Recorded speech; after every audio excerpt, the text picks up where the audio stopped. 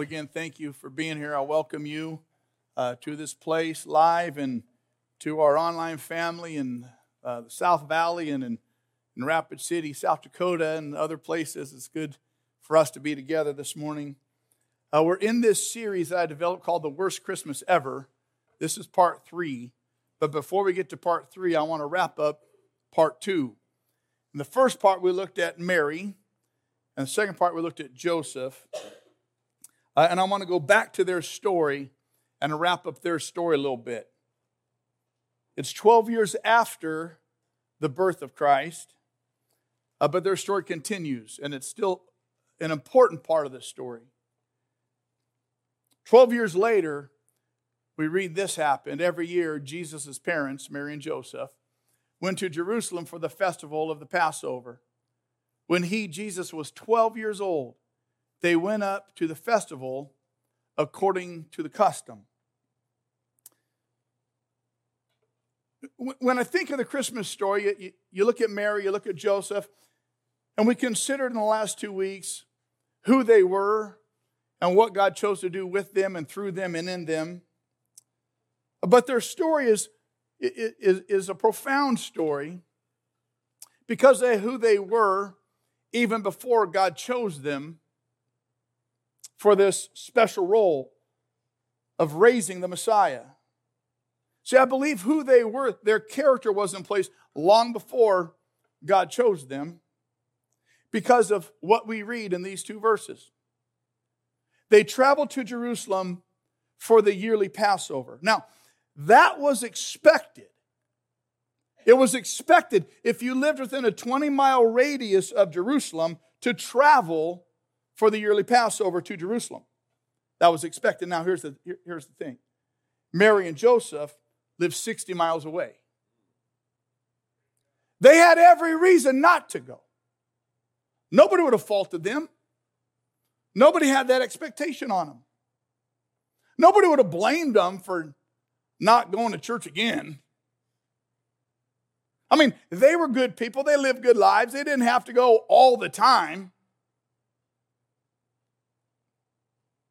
For Mary and Joseph, living 60 miles away, that was their reason not to have to go. But the Bible says every year they went. For them, it was a 3 or 4 day trip. Make it a 3 or 4 day trip through some hard territory with a junior high boy. That's something special. The other thing that's unique to me about this, as it speaks to who they were as people, their character. If you lived within a 20-mile radius, men were expected to go, women were not. Women didn't have to go. It was okay if they went, but they weren't expected to go. Why? Because it was an arduous journey, especially beyond 20 miles. And not only that, if their family had a bunch of kids at home, who was going to stay home and watch the kids? And so women were given the permission not to go. But Mary went. See, these two, they were of the character and the kind that were both faithful and committed. I tell my football team all the time, there are 2 types of athletes. One will find an excuse not to. The other will find a reason to. Same thing in our Christian lives. Boy, it's real easy to find an excuse not to. Not to go, not to give, not to share, not to invite. Not this time. Real easy, right? I mean, not for you, but other people. Right? But there's another kind. A cloth that people are cut from, and they find a reason to. And both Mary and Joseph found a reason to every year to do what they didn't have, what wasn't expected, what wasn't required. See, for me now, it kind of makes sense why God would start with these 2. Because I believe this was their character before the angels ever showed up. And that's why the angels showed up. Sometimes I think, man, wouldn't that be great to be like used like that, used like these people? Wouldn't it be awesome? And I think, well, maybe, Carl, if you were cut from the same cloth. And so as I was contemplating this passage and still thinking about Mary and Joseph, I'm a parent. And I thought, as parents, we've got to make obedience and attendance a priority. I mean, when I was growing up, I'm sure if you've been in church, if you're an old school church person, you've heard pastors say this before. I had a drug problem growing up. I was drugged to church every time the doors were open.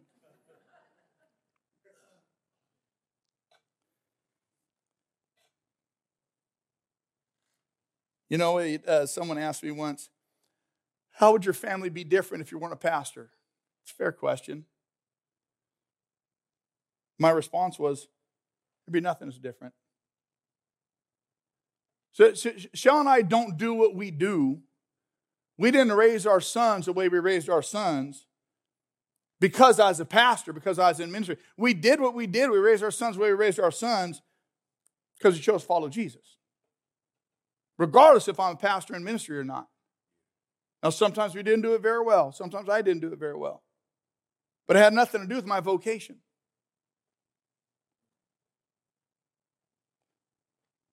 I love the fact that Mary and Joseph, they didn't leave it up to their kids if they were going to church or not. They didn't let their kids, I don't want to force it on them. I don't want to force them into it. I want them to kind of experience it on their own and choose by their choice to do it. That's ridiculous.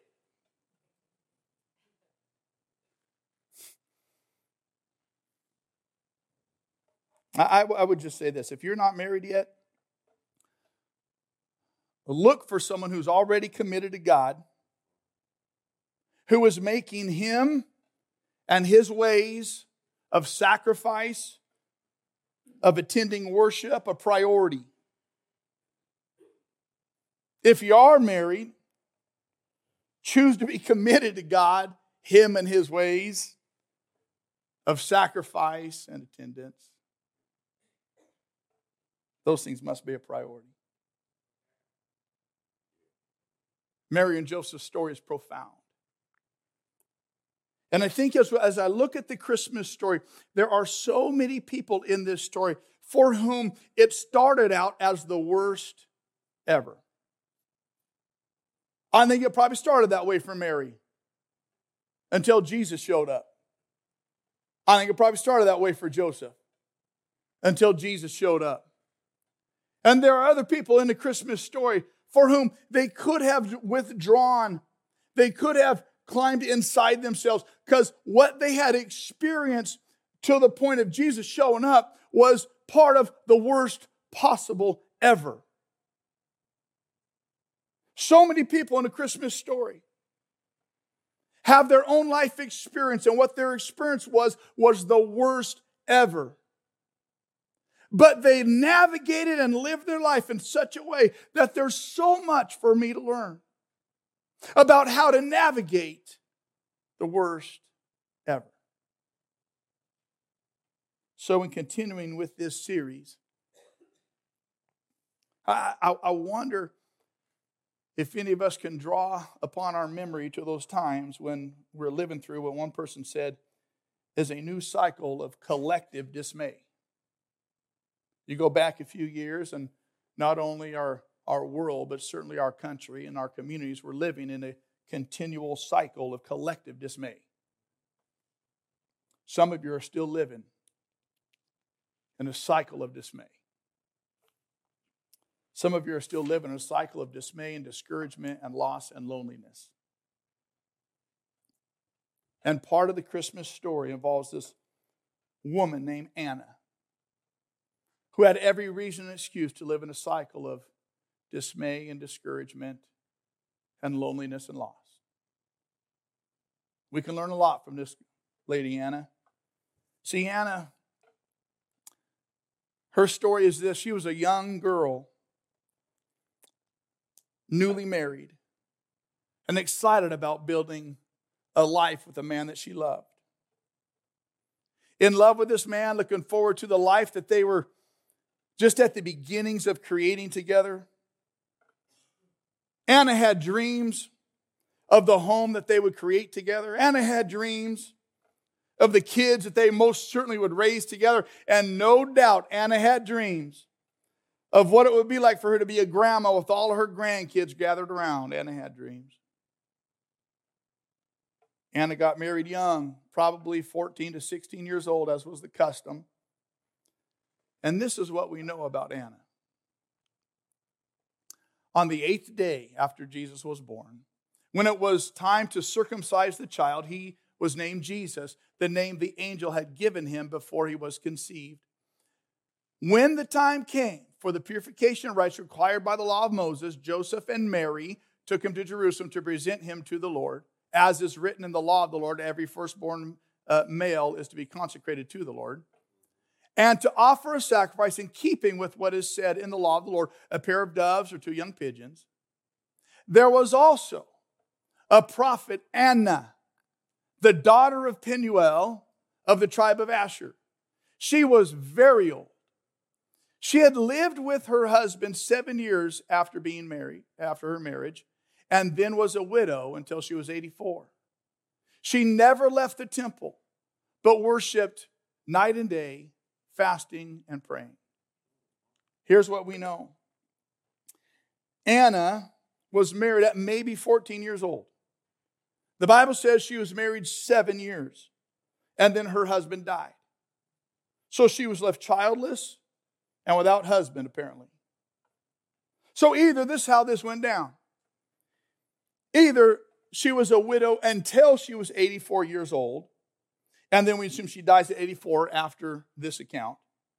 So that would mean she was married at 14, and then lived 63 years as an unwed widow, and then dies at 84. That's one way we understand this, and rightly so. Or, equally valid is this, that she lived as a widow for 84 years. So, being married at 14, becomes a widow at 21, then lives as a widow for 84 years. At the time of this writing, should have been 105. Either one of those is impressive. Either one of those is living a long time with loss and disappointment and seemingly despair. Either way, 84-year-old lady lived 64 years as a widow, or a 105-year-old lady living 84 years as a widow. Anna. How does she not live in a continual cycle of dismay and discouragement and loss and loneliness? Every year she faces another worst ever, because her situation is not changing. Celebrations? Oh, they're not celebratory like they used to be. Some of you understand that. Every year looked like the one before. The worst ever. See, she and one other person that we'll look at next week was waiting and praying for what's called the consolation of Israel. Now, consolation is something that every one of us is wanting, yearning, looking for, and waiting for. We might not call it that. We might call it something different. But it is consolation. I want to put words to your emotion. I'm going to put words to your story. See, consolation is comfort in the wake of loss or disappointment. Every one of us has been through loss. Every one of us has been through disappointment. Some of you are still in the middle of the emotion of that loss, the emotion of that disappointment. And what it is that we seek in the middle of loss and disappointment is consolation, is comfort, right? And there are two in Scriptures that were waiting for the consolation, the comfort of Israel. See, let me give a little context before he gives some more content. The people of God during this time were living in distress. They were overtaxed. They were overworked. And they were living under the oppression of governmental overreach. Most of them were very poor, living hand to mouth. We would say paycheck to paycheck. always under their circumstances, never on top of them. And they're in a continual cycle of dismay and discouragement and loss and loneliness. And the people are looking at another worst year ever. I'll tell you the beauty of Christmas. The beauty of Christmas is consolation. Comfort in the wake of loss and disappointment. The beauty of Christmas is the fact of consolation. Listen to what the Bible says. Back to Luke 2. There was also a prophet, Anna, the daughter of Penuel of the tribe of Asher. She was very old. Now you know how old she was. She had lived with her husband 7 years after her marriage, and then was a widow until she was 84 years old, or for 84 years. She never left the temple, but worshiped night and day, fasting and praying. Here's what I know. Here's some of the things I draw out of this account of this lady, Anna. What I learn is that consolation meets us in our powerlessness. Consolation comes to me in the midst of my powerlessness. The comfort of God meets me when I am weak. Anna had very little to offer regarding power, regarding position, regarding prestige.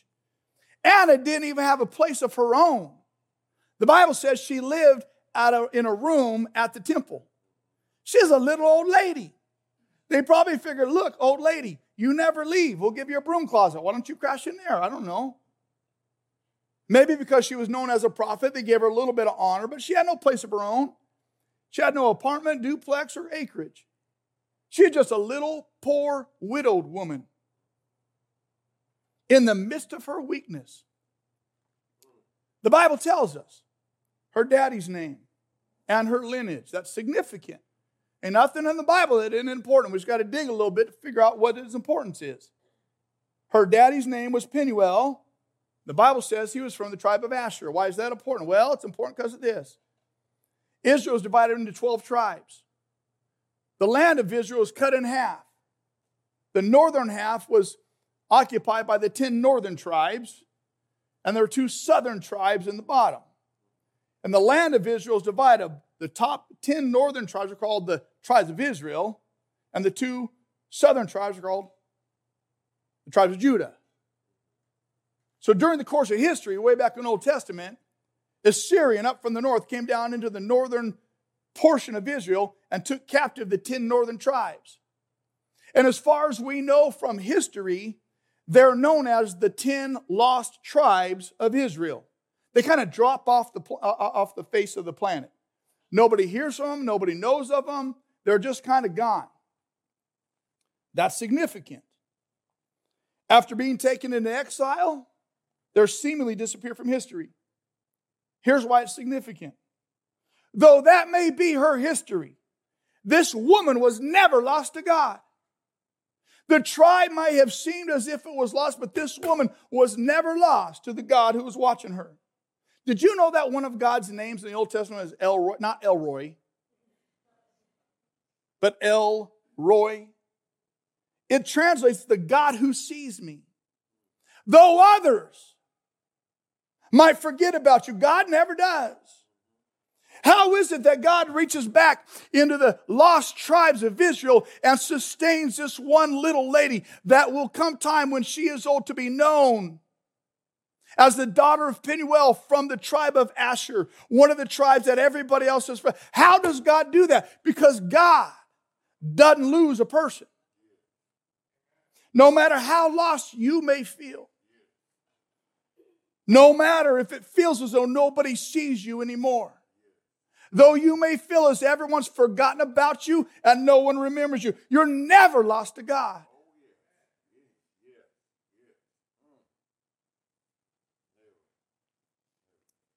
This lady Anna, she's one of 9 prophetesses, legitimate prophetesses in Scripture. Miriam in Exodus 15, Deborah in Judges 4, Huldah in 2 Kings 22, the wife of Isaiah in Isaiah 8, this woman, Anna, in Luke 2, and the 4 daughters of Philip in Acts 21, 9 prophetesses in all of Scripture. This little old widow, no power, no prestige, nothing to speak of her life nor her legacy. She lived in a time that's known as the 400 silent years. They're called the intertestamental years between the Old Testament and the New Testament. At the time of the last manifestation of God in the Old Testament prophets, to the time of Jesus' birth was 400 years, when it seemed as though God had withdrawn and was silent from his people. There were no more words from the prophets anymore. No public manifestation of God nor his presence. And then, through one little old lady who had nothing to offer but her devotion, she sees the consolation in the flesh. What started for her as another year of probably the worst ever, Jesus showed up. Anna, this old widowed prophetess, her existence sequestered to a little room around the temple. Rather than becoming one of those blue-haired, bitter, lonely, needy, quilt-making gossip women of the church,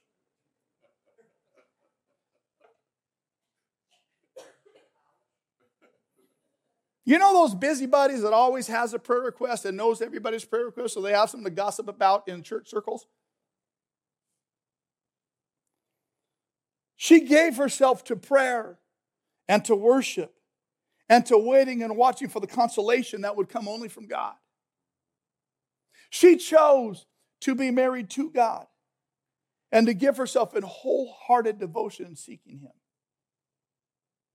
And had she not embraced her powerlessness, she would not be in a position to see and experience the consolation of God. See, here's what I know when I look at Anna. When I try to prove my importance, when I try to take power, when I try to prove my position, I take myself out of the position of experiencing the consolation of God, the comfort of him who loves me. See, consolation doesn't come in strength. Consolation doesn't come in power. Consolation only comes in weakness. See, the stronger we think we are, the less we experience the power of God. The way we work ourselves out of the experience of the power of God and the consolation of God is to think we're strong enough to go through the worst of without him.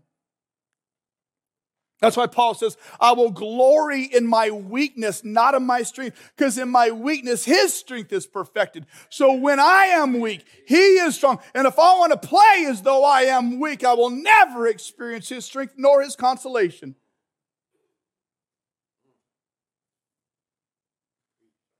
So my weakness may feel like the worst ever, but I'll glory in that.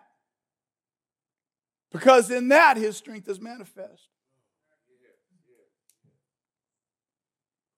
See, what Anna understood is that consolation didn't come in a program. Consolation meets us in a person. How many people must have come through the temple throughout Anna's life? How many of them teaching? How many of them preaching? How many of them praying? How many of them leading? How many of them? But none brought the consolation that Anna was waiting for until Jesus showed up. And once Jesus showed up, she knew it. She knew it. It was game on. Her consolation had come. But her consolation and comfort didn't come in political change. Her consolation and comfort didn't come in economic increase. Her consolation didn't come in power and prestige. It came in a person. The person of Jesus. See, I expect you're somewhat like me. We tend to pin our hopes on the answers we get rather than the one who is the answer. Oh, Anna. She's such a powerful lady. A godly woman.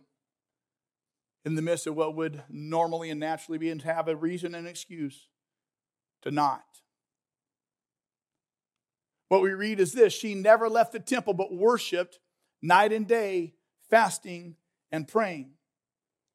What Anna knew and what we can learn is that consolation meets us in a person, and consolation comes in the midst of our worship, fasting, and praying. When the Bible talks about worship, it talks about praising God. In the midst of praising God, consolation appears. Fasting is that thing that Christ followers do to detach from other things of the world and seek only God. Consolation comes. Praying is talking to God. In the midst of talking to God, communing with Him, consolation comes.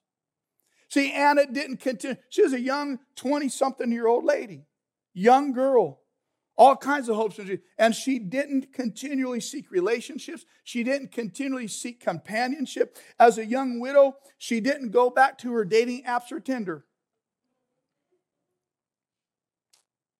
Anna chose to live a solitary relationship with the God who loved her. And in such relationship, she gave herself wholly to the pursuit of God.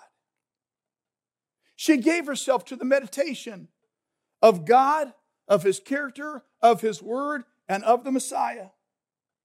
And consolation came. It's so significant to realize that consolation came and was revealed in the midst of worship, fasting, and prayer, praising, seeking, and talking to God, to the one who is our consolation.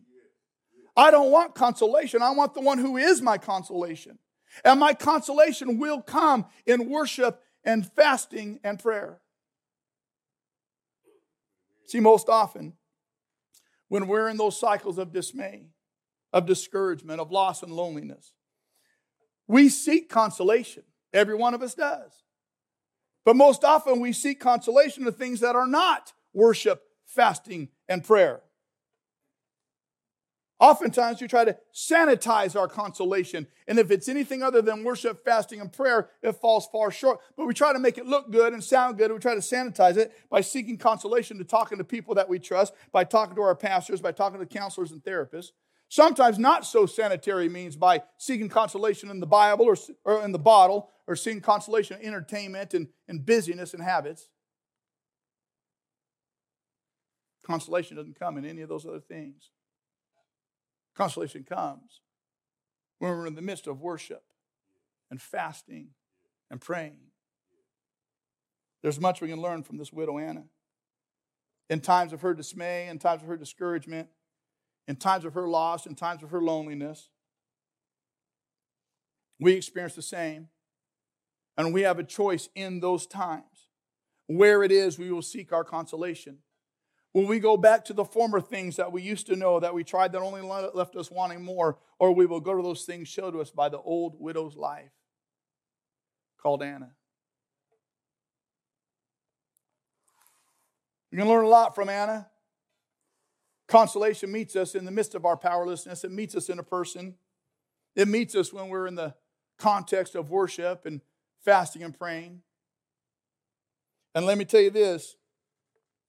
When that is the posture of our life in the midst of loss and grief and disappointment, when that is the posture of our life, consolation will come.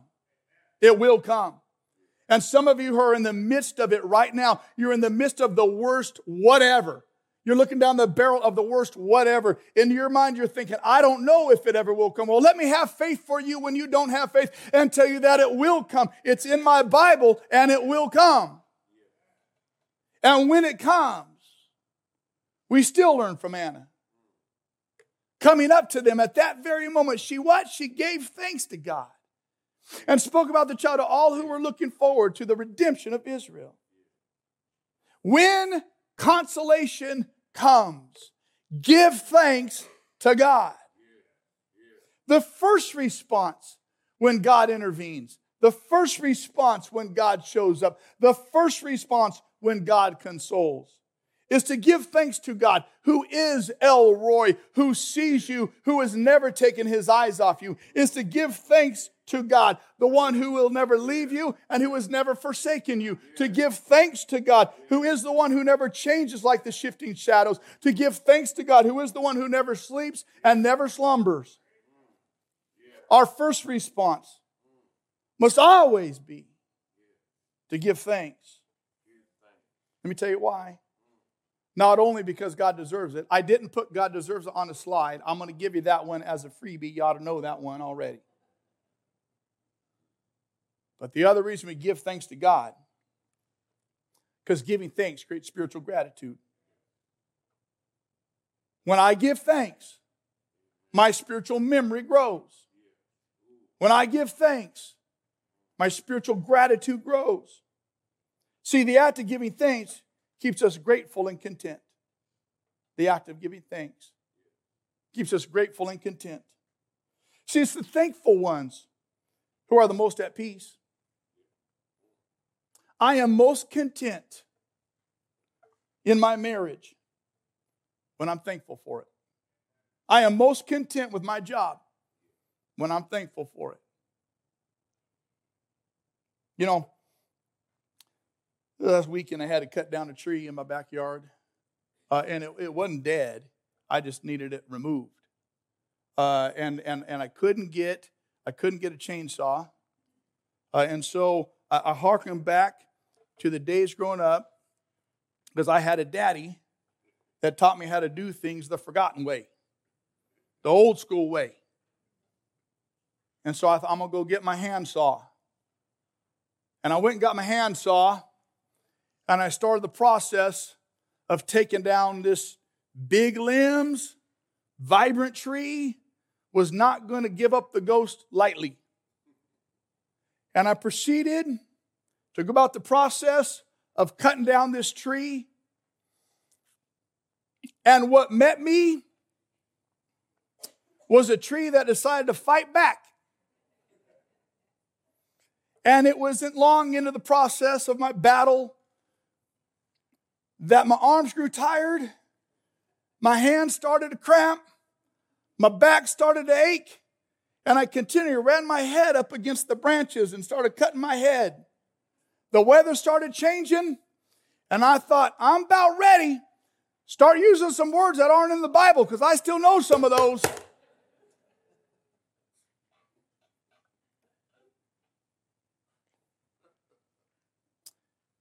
And as I was just getting ready to throw my handsaw across my backyard and to kick my puppy,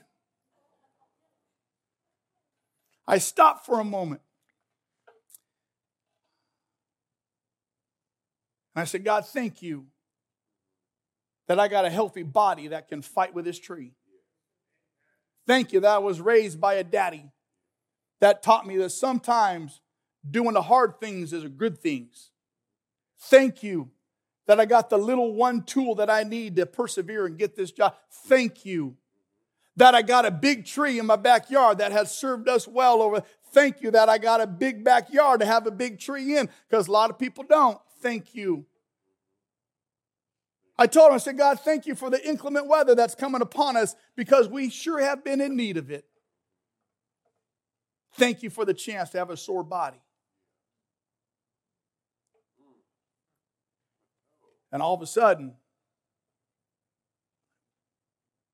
that backyard battle with that tree became a moment of great consolation and peace. If this is one of the worst ever for you, I want to encourage you to start giving thanks. Begin giving thanks for all God has already done.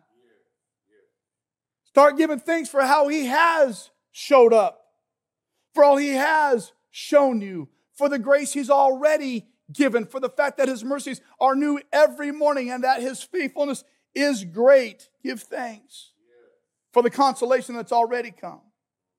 The Bible says that if I don't praise God, the rocks will do it in my stead. I ain't going to let no rock, I'm not going to sacrifice the honor and the privilege of praising God to a dirt clod. One of the things I love about my family growing up at Christmas time, my mom and daddy did a really good job. When we would gather around for Christmas presents, be many or few, didn't matter. Homemade or store-bought, didn't matter. As one person, we would all stop and watch one person open a gift. And when they were done opening that gift, that person would tell the person thank you and give them a hug, whoever gave them that gift. We took it and went person by person by person, making sure that the gift was received, appreciated, and thanks was expressed. Even to Santa. Told Santa thank you too. We did the same for our kids. And we still do that. As adults. See, there are a few things more repulsive and more entitled than receiving a gift and not stopping and saying thank you and expressing gratitude.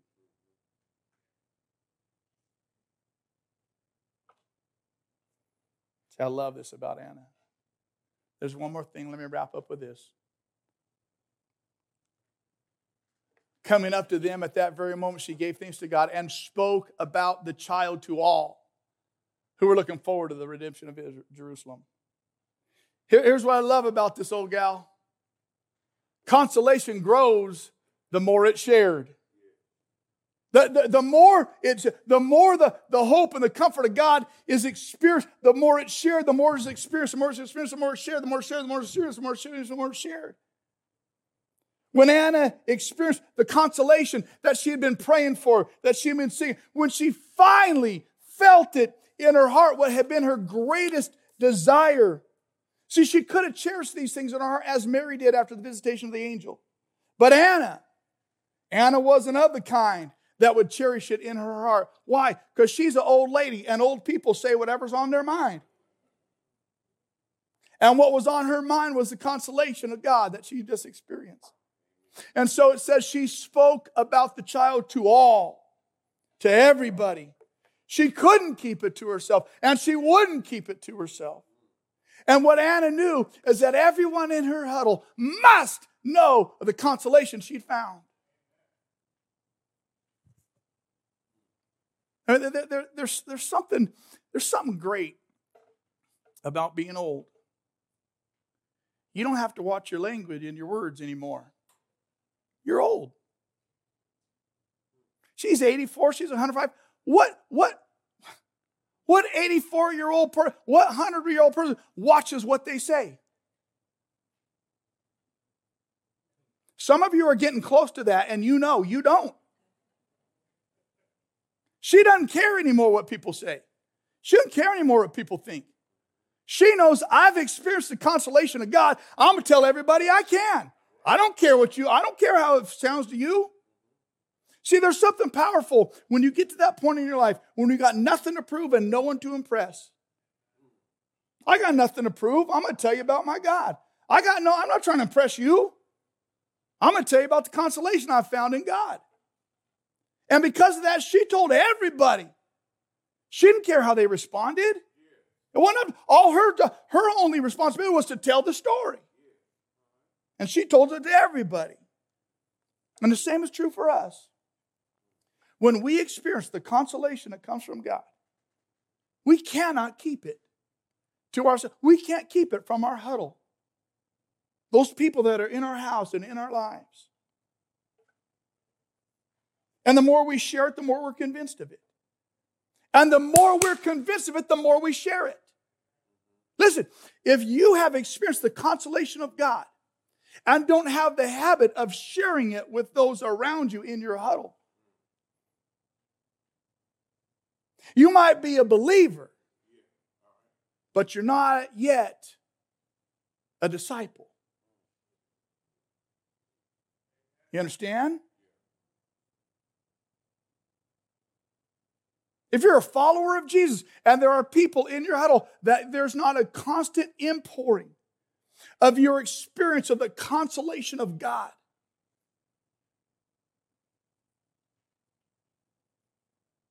might dangerously be on the verge of being one of those religious people Jesus railed against.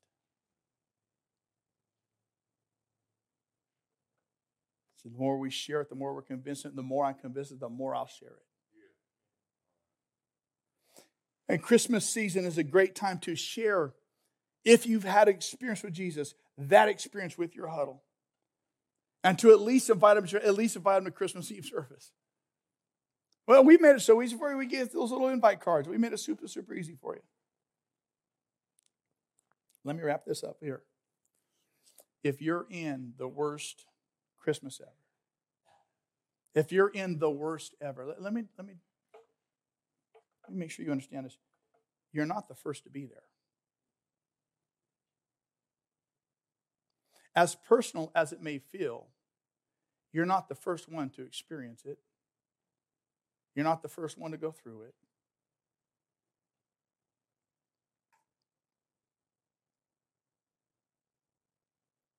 God's name, El Roi. Like the generations before, as He's seen them in it, He sees you in it too. And because you're not the first to go through it, it means it is not unknown territory to God nor His people. God doesn't change. He has walked through every one of us through the valley of the shadow of death. He has traversed with every one of us. We've trodden the path of the worst ever. It may be new to us, but we're not the only ones to go through it, and it is not new to God. And so the way it changes from the worst ever is to invite Jesus into it. Because He's been there. He's been out of it. He's beyond it.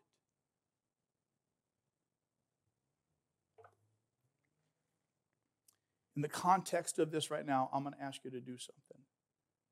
If you feel comfortable, I'm going to ask you just kind of to close your eyes, bow your heads. Nothing special about that. It just helps you focus now. And if you're in the worst ever,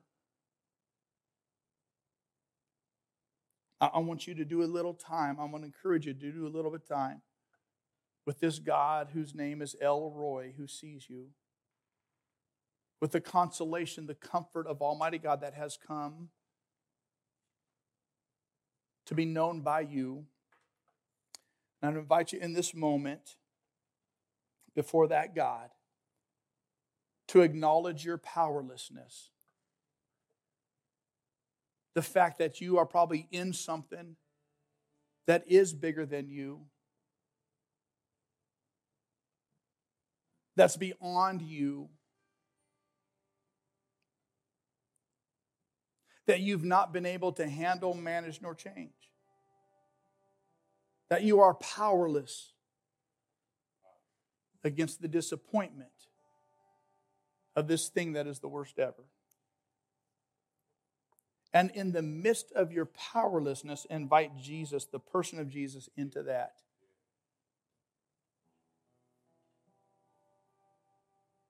Don't play strong. Don't play adequate. Invite Jesus in the midst of that. And then commit yourself to staying in the position of worship, which is praising God. In the position of seeking God. In the position of fasting and of prayer, talking to God. Keep yourself in that place.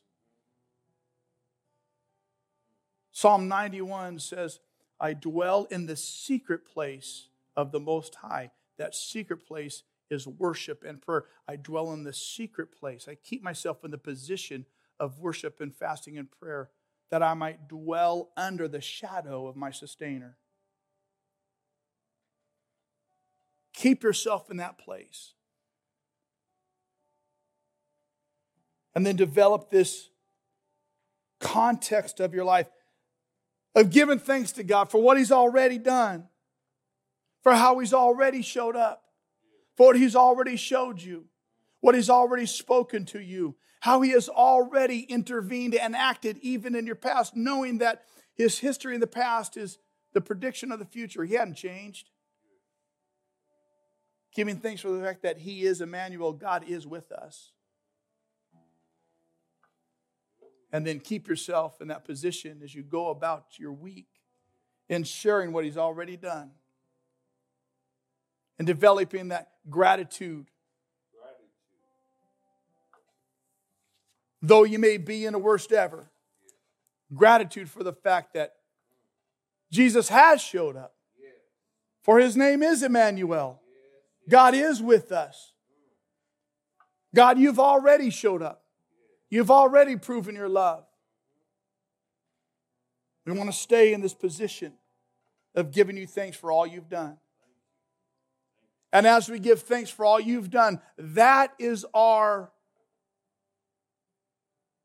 faith. That is our trust. That is our pronouncement that we believe you're going to keep doing.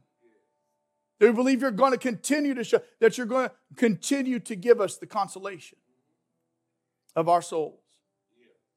God, thank you that you love us. You loved us so much you sent your Son to this earth that we could experience the consolation of the heart of the Father. Comfort in the midst of loss. Comfort in the midst of dismay. Comfort in the midst of the worst ever. Thank you that you so loved. Father, we love you back. You are a good God. We stand and worship and praise you. You are our consolation, and we will seek it nowhere else. If it doesn't come from you, let it not come. But if it is of you, let it come. We love you, Jesus. In your name I pray, amen. Let's sing.